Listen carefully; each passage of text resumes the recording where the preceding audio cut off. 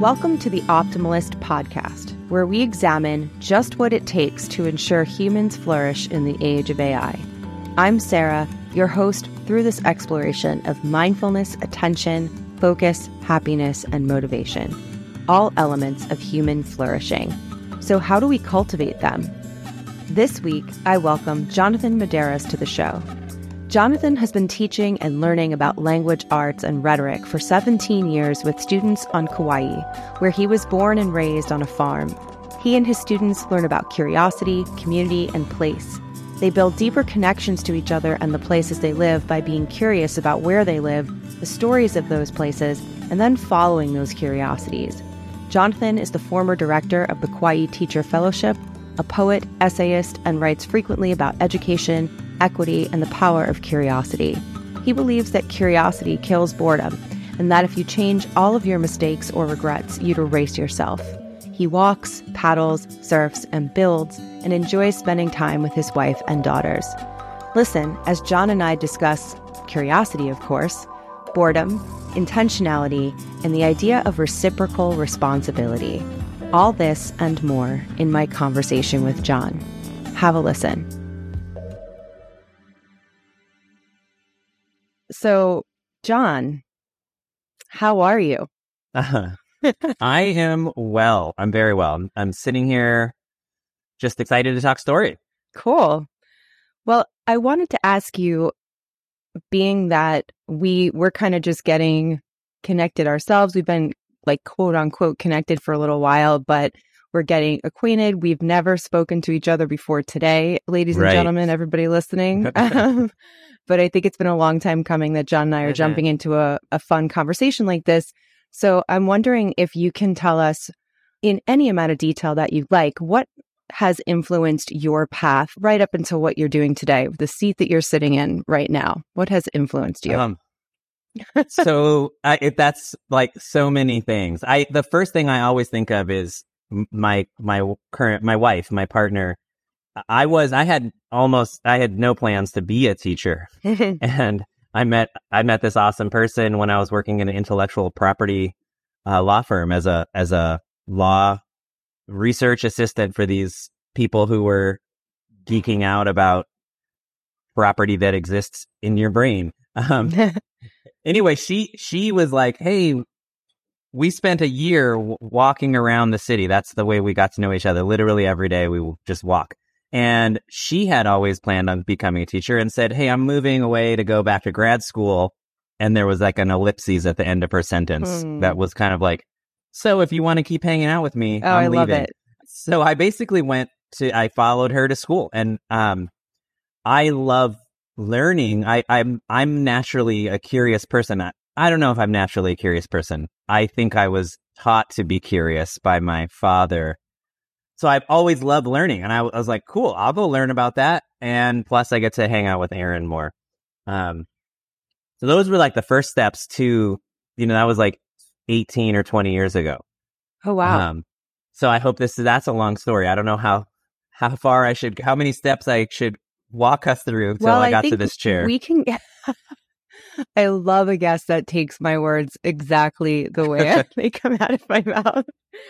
Well, why don't we zip forward a little bit and think about, and I know some things about your work from what I have followed online and what you've told me, but everything that I do know seems to be wrapped up into these, kind of wrapped up and related to each other. Like you do a lot of things that are intentionally connected, or you're drawn to a lot of work and projects and viewpoints that are connected.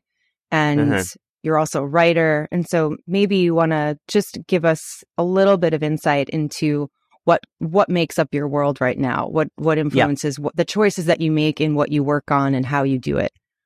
So no problem. So I really have, over the 17 years that I've been in the classroom, kind of kept sharpening and focusing in my work to where I am now, and to this like hyper simplistic viewpoint on learning. And basically right now, I really want my students to practice curiosity about where they happen to be, and about the people that they happen to be with.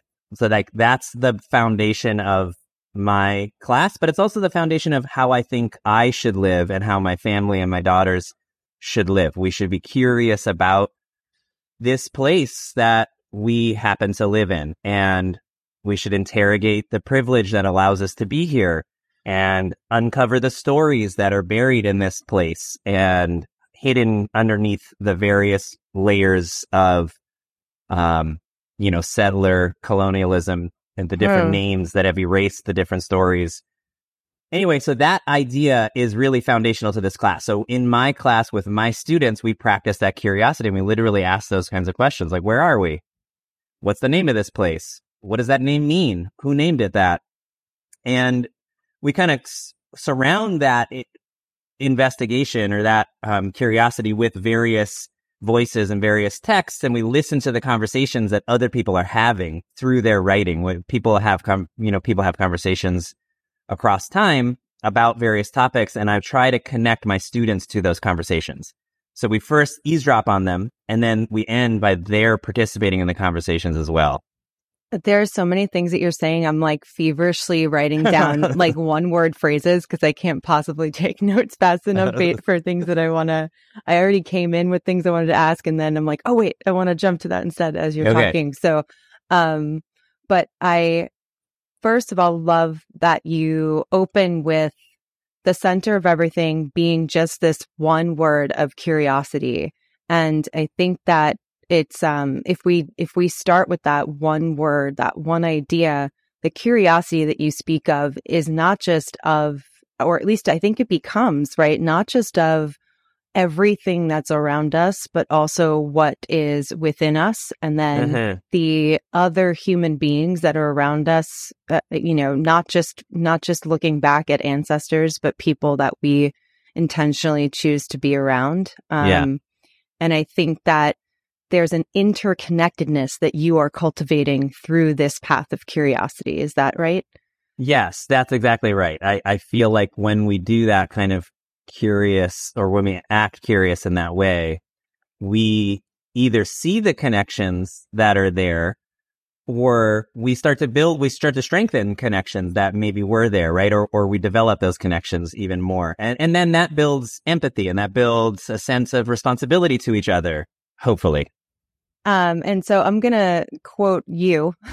Okay. I'm going to quote you from, everybody listening will have already heard this when you hear this full episode, but you made a statement in your biography that you so wonderfully wrote out for me, that one of your beliefs is that curiosity kills boredom or destroys boredom.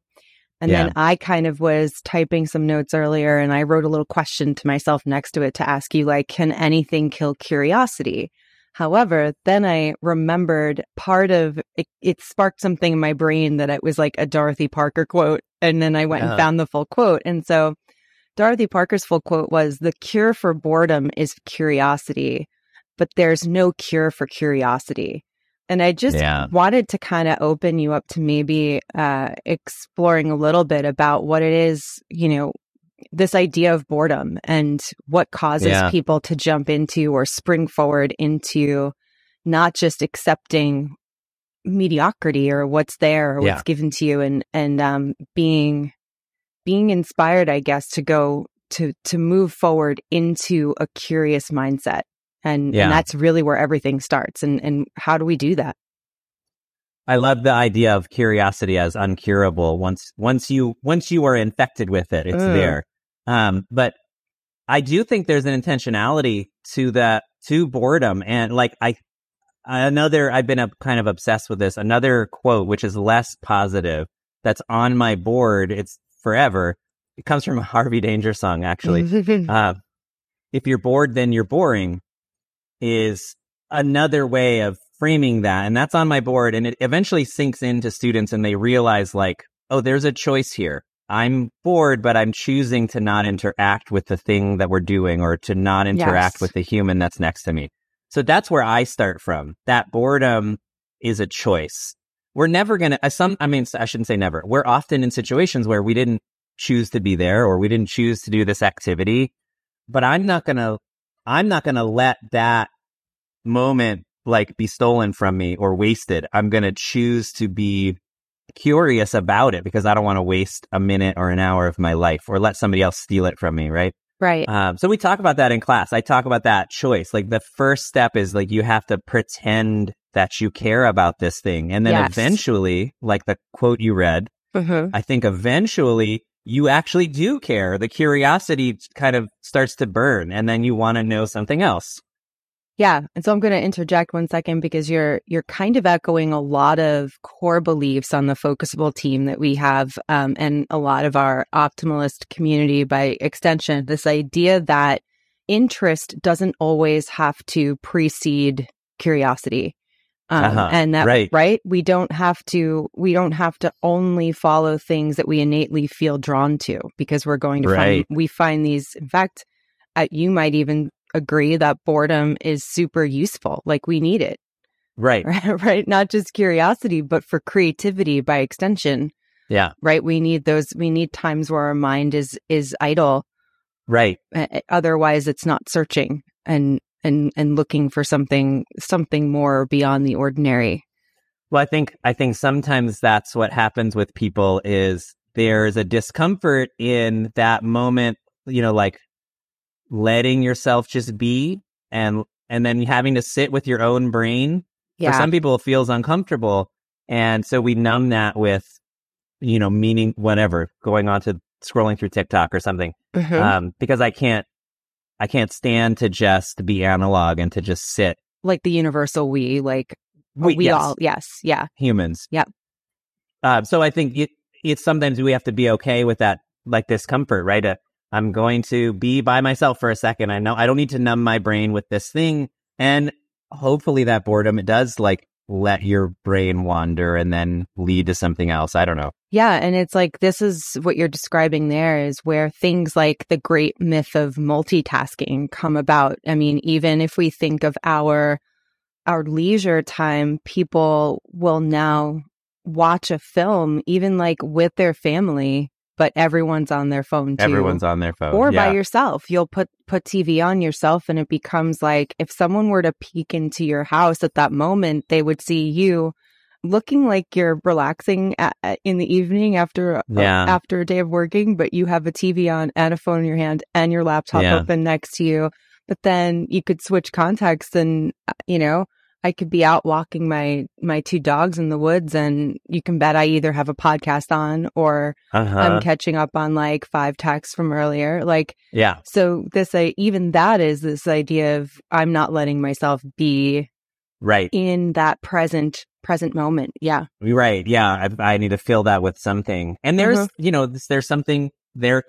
There's something useful about that too, though, right? Like I'm going to go on a walk and listen to this podcast because I'm curious about this thing and I want to keep learning. But yes, it can become too much, I think, or we can become too reliant on those kinds of crutches. That's why I love being in the ocean because I can't take anything out there. Yes, that is true. That's a great idea. And yeah, there was like maybe it was like a year and a half ago or so. I used to be someone that if you ask me, how many different podcasts do you listen to, like different shows? Like, I mean, I was listening to like 10 shows a week. And I know all the dates that things come out. And then at one point, my brain just got overloaded because what happens is if you are listening to that much, that's not the only thing I'm listening to. But I'm filling every moment. I'm folding laundry. I'm listening to something. Yeah. I'm doing, and I love like doing certain tasks and listening to stuff. But when there's never silence and never any time for anything else, like I'm not creating anything. And so even cutting that in half allows me, I get to the point where I'm like, I call myself a writer. I'm not writing anything. I'm just consuming. Constantly. Right. And I might be curious about something I'm listening to, but in my mind, unless that curiosity is leading me to take action, where is it? It's remaining idle. And you're exactly right. And I think that's a really big part of the way I try to process the world and what I try to convince my students to do as well. So maybe we're curious and we seek that input and we consume things to feed that curiosity, but then at some point we need to stop and then just process all of that, right? And with no other, for me at least, no real agenda except to process it. So I'll just sit down and write with no real end in mind, because that's one way that I figure out, what do I think about any of this stuff that I just, otherwise it just disappears into the ether of my mind if I don't have that moment, right? Mm-hmm. So for me, reflective writing is a really important part of this, learning this thing I was talking about curiosity earlier. So in my class, that's a regular part of what we do. We have to stop and just write, because it's part of thinking. Otherwise, we're just like you said, I'm not creating anything. I'm not going anywhere. Right. And it's in making connections between all that stuff, I think is super important. And then I know that a part of all of this is we've mentioned a little bit being intentional, and I'm assuming that also goes hand in hand with mindfulness. Are there ways that you, other than what we've talked about so far, that you incorporate elements of mindfulness into your class, into your teaching, even into your home life, like anything that you want to share about how you make being mindful something that is, I think, super important to our mental health and sense of self? Well, when we first, this is now a couple of years in our rearview mirror, but when we first went into lockdown at the beginning of the pandemic, which I remember exactly was March 13th, 2020, my family and I, on Kauai was a really big deal. The whole island was shut down. Yeah. Nobody was coming and going, and we were really not supposed to leave our houses for a long time. So as a family, we took up a mindfulness practice, or something we had already been doing, but kind of like exaggerated it. And at the end of every day, we would all sit together and have one thing to focus on. And it would change every day. Maybe it was like your favorite image from today, a moment that happened to you, or 5 minutes ago, whatever, the name of the street that you live on. It was different every time. Sometimes there was no real prompt. It was just today. And we'd have 5 to 10 minutes of just silence, and the four of us would sit there and write in our own way. My daughters at the time were 7 and 10, or 8 and 11. And we'd all write, and then we'd read to each other. And we literally did that every day for 6 months. And then it kind of slowed down, and we would do it a couple times a week. So that was an amazing, just deciding. We talked about intentionality. You pick something. Every day we're going to do X, and then you do it. It doesn't have to be very long, right? Just a few minutes. And now we do some at the end of every day. We just before we sit down and eat dinner, we all just say what we're grateful for, which I know is a very common, it sounds trite to some people, but it's another version of that. Like, let's just pause and be mindful of something from this day that made me feel grateful. So that's what we're doing right now. Yeah. And that the gratefulness practice, and for people who haven't tried it takes on an incredibly different meaning when you do it daily, right? Rather than a few times a year, or at certain times of the week. When you do it daily, it's like, think of the hundreds of things that you have to pick. Right. Yes, exactly. Hundreds of things, and they become commonplace things like the sun. Me, and those become the most transformational, right? When it really brings you to the exact place and moment in time that you are every day. Right. And it's super grounding, and also super good for, I think, building. It helps with like a habit of attention. Really, you're paying attention. That exactly right. It helps you pay attention. And I just love that phrase, by the way. I talk to my students about that often, that you have to pay it. It costs you something, which is why it feels good when somebody pays attention to you, because they're spending some of their attention on you. Which is why also that we feel so depleted when our attention is stolen, when it's taken from us. Yes. It's super costly. And I mean, it's the whole purpose of all of this work that I'm doing, that we're doing with Focusable, is getting people to be more mindful of the time that they spend, and how we're spending all of those minutes in one full day. Like, what are your routines or habits of attention? And we spend so many of them without even thinking about it. This goes back to that intentionality. When you look back, you realize, oh, damn, what did I spend all that on?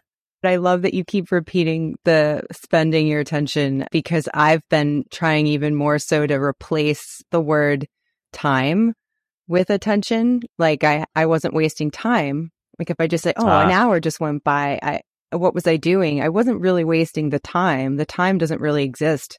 It's my attention that exists. Yeah. Where was my, time is nothing. It's, attention exists in me. Where were my eyeballs for those last 20 minutes, 50 minutes? And that's where you really start to cultivate that self-awareness, right? It's not time's fault. Right. Anybody else's fault. Right. But yeah, that I think gives us a personal responsibility to it. And that itself is curiosity.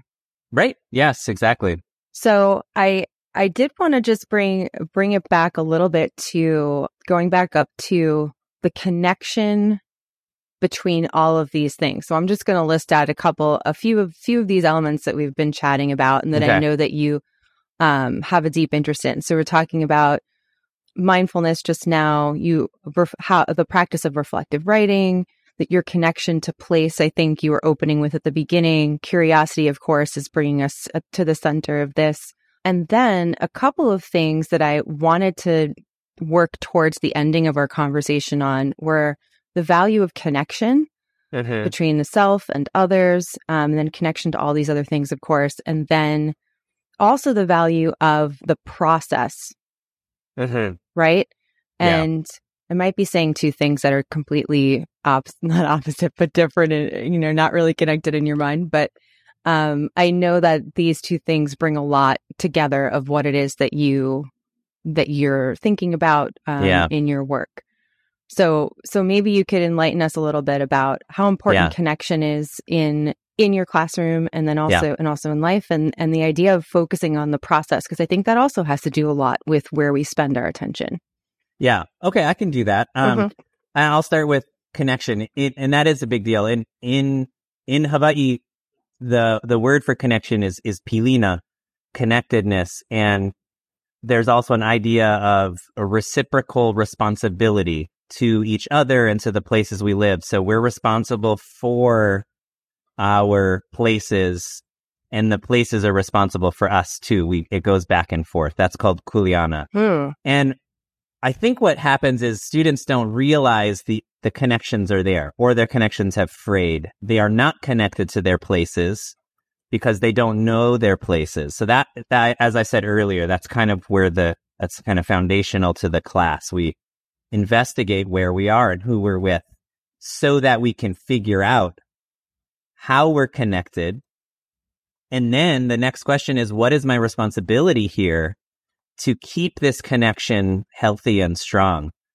So I think by learning about each other, they start to realize like, oh, we're kind of like, we have this in common. We don't have that in common.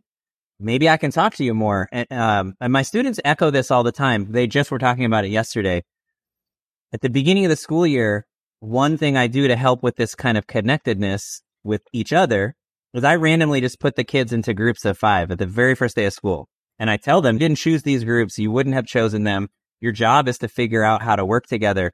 And they often don't like it. It's difficult. But by the end of the year, they're repeatedly telling me that those are now some of their most interesting friends.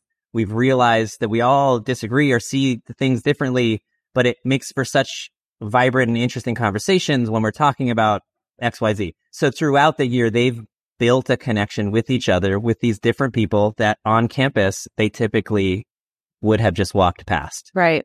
I hope I didn't veer too far afield on that. No, keep going. No, you're making me think of our just ideas regarding like the loneliness epidemic and how we like to pretend that we're quote unquote connected through the technology. Yeah. But when do we practice just that simple act that you just described your students practicing? When do we do that with strangers on the internet?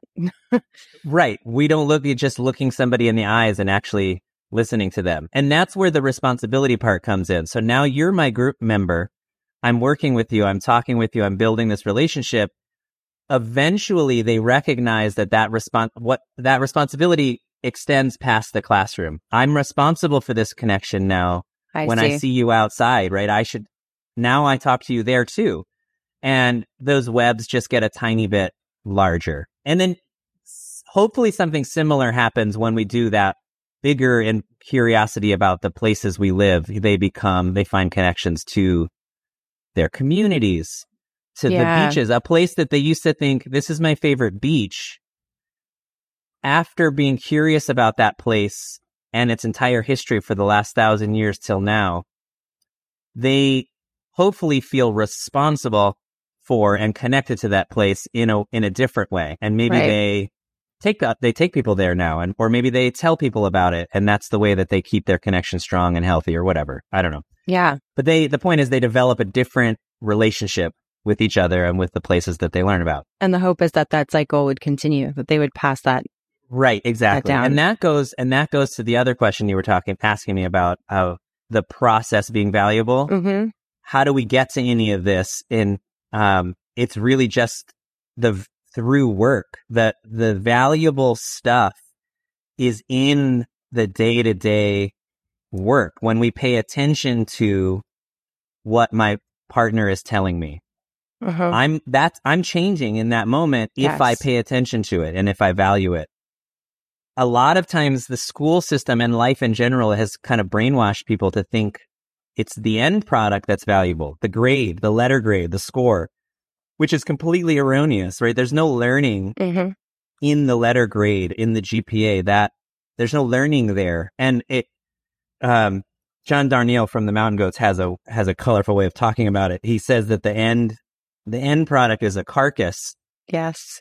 All the work leading up to it is where the learning was. Well, you've just made my week quoting Mountain Goats on this episode. I forgot that there were a few other tidbits that we had in common. Yeah. I love that. And that's perfect. Maybe we'll put a carcass on the cover of this episode. Nice. I don't know if that'll go over well, but we'll see if we can find a nice one. A nice one, yeah. A pretty one. Well, before we start to kind of move into our ending questions, is there anything from the conversation that we've had so far that you feel like you'd like to add to, or that you want to highlight or stress for people who are looking to kind of get more of these elements into their own classrooms or even into their own home life? Anything that you want people to know about the way you've kind of cultivated this work for yourself? I'm not sure. I think that it often sounds overly simple when I talk about this stuff, but I do feel like, if you were curious about making a change to your classroom, if you're a teacher, or to your home life, like it really is as simple as deciding on some simple thing to pay attention to and then do that repeatedly. Mm-hmm. And, so in my classroom, as I've talked about, we do that repeated reflective writing. We value the change that happens while we sit quietly and write for 5 minutes. And it becomes a really important part of our day. And so that, even just that, I think, is a good first step. Right. Yeah, I would agree. Yeah. And I always add to that, like, the patterns of your day matter too, right? Like getting used to when you do certain things. It helps you if you're someone who thinks that you don't spend your attention well. It helps to start by doing things at a certain time of day, I think. Right. That's exactly right. I'm all about, my wife makes fun of me about this. I'm all about routines. Like, that's same thing, same time. And partially because it makes me feel comfortable. I get it. My anxiety level goes up when I don't know exactly when something's going to happen. And that's a problem. The way I self-medicate is by setting up routines. But in a classroom, I want my students to have as little anxiety as possible, right? I want them to know what they're going to expect every day, so that they can come in here with their guards down and ready to explore. Because it is anxiety. It's risky, right? If you're not good, quote unquote, good at something, it feels risky to try. So I want to make it feel as safe as possible for the kids to take those risks, to try to be honest, because sometimes that doesn't feel great. Yeah, and especially since they're, when they come into a classroom, they're coming into a group setting as well. So they're not each individually in control of how everything goes in their own way. So I think that those kinds of boundaries are important to start while people are learning. So, okay, I'm just really excited about how organically we talked about attention and used the phrase "pay attention." I'm so happy that you brought that up. So that's wonderful, and we're going to bring up attention one more time before we end here. But right before we get to that, let's talk a little bit more about what it is that goes in and out of your brain on a regular basis. And can you give us an idea as to what kinds of things you're reading, watching, listening to right now, or that are some of your favorite things? What influences your world? I am always, when I see that, what are you listening to? Only later did I realize, I wonder if that was supposed to be about like podcasts. Oh, it could be anything. I should have written that there. Yeah. It's okay. I always think of music. I always listen to music. There's music in my head kind of constantly. And so I'm a voracious, I don't want to say consumer, but I want music all the time. Mm-hmm. So every morning talking about routines. Every single morning I wake up at 5, make a cup of coffee, and I read Pitchfork magazine. Nice. And I just tried, what are the new reviews? Who's out there? And I just start playing snippets of music, and that's cool. And I add it to my playlist, and it kind of disappears into the 16 or 20,000 songs on my, I'm sure, on my thing. But over time, some of those bubble up, and I realize, I've been listening to that song for 5 years, and only now in this moment is it connecting on a conscious level. Mm-hmm. So recently, this song called Birding made its way back into my brain by a group called Sweatshop Boys, SWBT. Nice. Anyway, I'm not trying to, it's an entire song listing bird names, and it blew my mind. I'm just obsessed with it at this moment. But there's music all the time in my head. Cool. And I just finished an amazing book called Also a Poet. I read a ton of nonfiction because of what I've been teaching. I have a master's in literature, and that used to be my life. But I've almost read exclusively nonfiction now, and poetry, which I consider a primary source. Yep. But I read this book called Also a Poet by Ada Calhoun. I think you would love it, Sarah. I don't know if you've read that book. I have not. I'm writing it down. It's kind of technically a memoir, but it's really about her figuring out her father by going to a project that he left unfinished about the poet Frank O'Hara. So the book is fascinating. It's just it's a beautiful text, and it's it's like kind of, for me, the kind of perfect nexus between poetry and nonfiction. I love that. So it's technically kind of like a memoir. I mean, yeah. It's awesome. I think she calls it a bio. Like it's weird. It's like a biography of her father, a biography of Frank O'Hara, but it's a memoir of her life. It's also a poetry review. It's kind of everything. It sounds like we're at the Academy Awards and they're playing us off. Did you hear that? Yeah, I know. They're Sorry. like, it's time to go, guys. That's okay.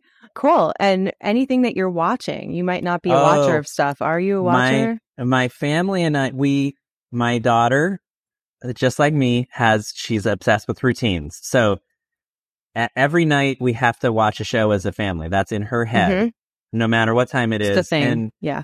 Right. So we run out of shows often, and my wife and I don't always want to watch what she wants to watch. We recently just binged the show Acapulco. Have you heard of this show? I have not. We all loved it. It's amazing. There's only 2 seasons, sadly. That's what we just, literally last week, and we're sad because we're waiting for season 3 to drop. Acapulco. It's beautiful. It's like a great combination of kind of like sweet and drama and comedy. It also has a little tinge of Mexican soap opera to it. It's great. Yeah. I love it. And this is one of the reasons I love asking these kinds of questions at the end, is because I think we do get a sense of something that you've spoken about throughout this entire conversation is also reflective in the things that you listen to and watch and so on. And I think the curiosity element and connectedness is definitely a through line through everything that you think about and look at, I think. And so with that, we're going to end with our question. What is a method for focusing or improving your attention that you find actually works? For me, I like, as I think I alluded to earlier, I like to go somewhere where I can't accidentally spend my attention on other things. So like being in the water forces me to be completely present and in just that. And all I can do is pay attention to the feeling of the water and the rise and fall of the swell and the feel of the wind and what the shore looks like. And I know we all can't do that, but if there's a way to slice away those other things that might steal our attention, that's what works for me, to force myself into that. And it's not much of a force because I love being in the water anyway. Right. Yeah. And when you mentioned it earlier, I was thinking briefly, like, are there other environments that we can really do that? I think most other things we can kind of slip. We can slip something into our pocket. I know, right. I know. If we really wanted to. But I mean, I at least just try to make a habit of, I do tons of walks because I have two like hunting dogs. So I'm always in the woods, but I try to do my morning and night walk without a phone. So I'm not listening to anything. So like, and that became a habit. So I've been doing that for years because it's a routine of like, and if one day I had to do it last week, one day last week, I had my phone with me on my morning walk and it felt so crazy. I was like, this is wrong. This is weird. What's going on? It is morning. The sun is barely up. I'm supposed to be breathing the air. Why is my phone in why am I listening to this podcast? Anyway, but yeah, that's the power of all of those things that we build for ourselves, that once we know and feel that they're healthy and helping us cultivate good attention and healthy attention, when we lose them or go off the path, it feels, you can feel it. And that's what I want more and more people to feel that power that we all have within us, really. Yeah, you do have the power, and I think that's key. You can just kind of make that choice. I'm going to, even just for a minute, I'm going to spend the first minute of this day. Hopefully it's more than a minute, but 1 minute, 2 minutes, and build it up. Yeah. That's all you have to do. Well, I want to thank you so much for joining me today. I'm so glad that we got to have our first conversation live in front of 1,000 people. Not really live, but recorded for people to listen to later. And the last thing I'm going to ask you is if people would like to follow you or check out what you do or work on or say hi, would you like to share any of your social media? Do you have a website that they can check out? Sure, of course. Yeah, I am on Twitter at John Medeiros, and my website is jonathonmedeiros.com, which is THON. It might be spelled somewhere. And I don't update it. I keep my essays and poetry up there, and some of my mindfulness writing is there too. I spent a year just writing about every time I touched the water, I wrote, and that's up there too. So yeah, that's really beautiful. That is a real practice of attention right there. It was a fun project. Yeah. Okay. And all of those links will be available for everybody to access in the show notes, and as well as anything else that we talked about here today. I think that's it. All right. Thank you so much. Thank you, Sarah. Thanks for listening this week. And thanks to John for taking the time to share a piece of his teaching journey and experience with us. John is a great example of someone who is taking it upon himself to build a community of mindful students. Of course, I'm eager for your feedback and reactions as well. It's the best way to help the podcast grow in its purpose and to help us keep getting better at what we do. You can leave a comment on Substack, a review in Apple Podcasts, and you can reach me on Twitter at scandela9. You can listen and subscribe to the Optimalist podcast wherever you love listening to great podcasts. New episodes are released every Wednesday, and links to all of these resources are available in the show notes. The Optimalist podcast is brought to you by Focusable, the only app that gives you the pulse you need for better attention. And it's free. Create an account today at getfocusable.com or by downloading Focusable on any iOS or Android device. You can also follow us at GetFocusable on Twitter and Instagram. Thanks for listening to the Optimalist podcast. I'll see you next week. Stay focused.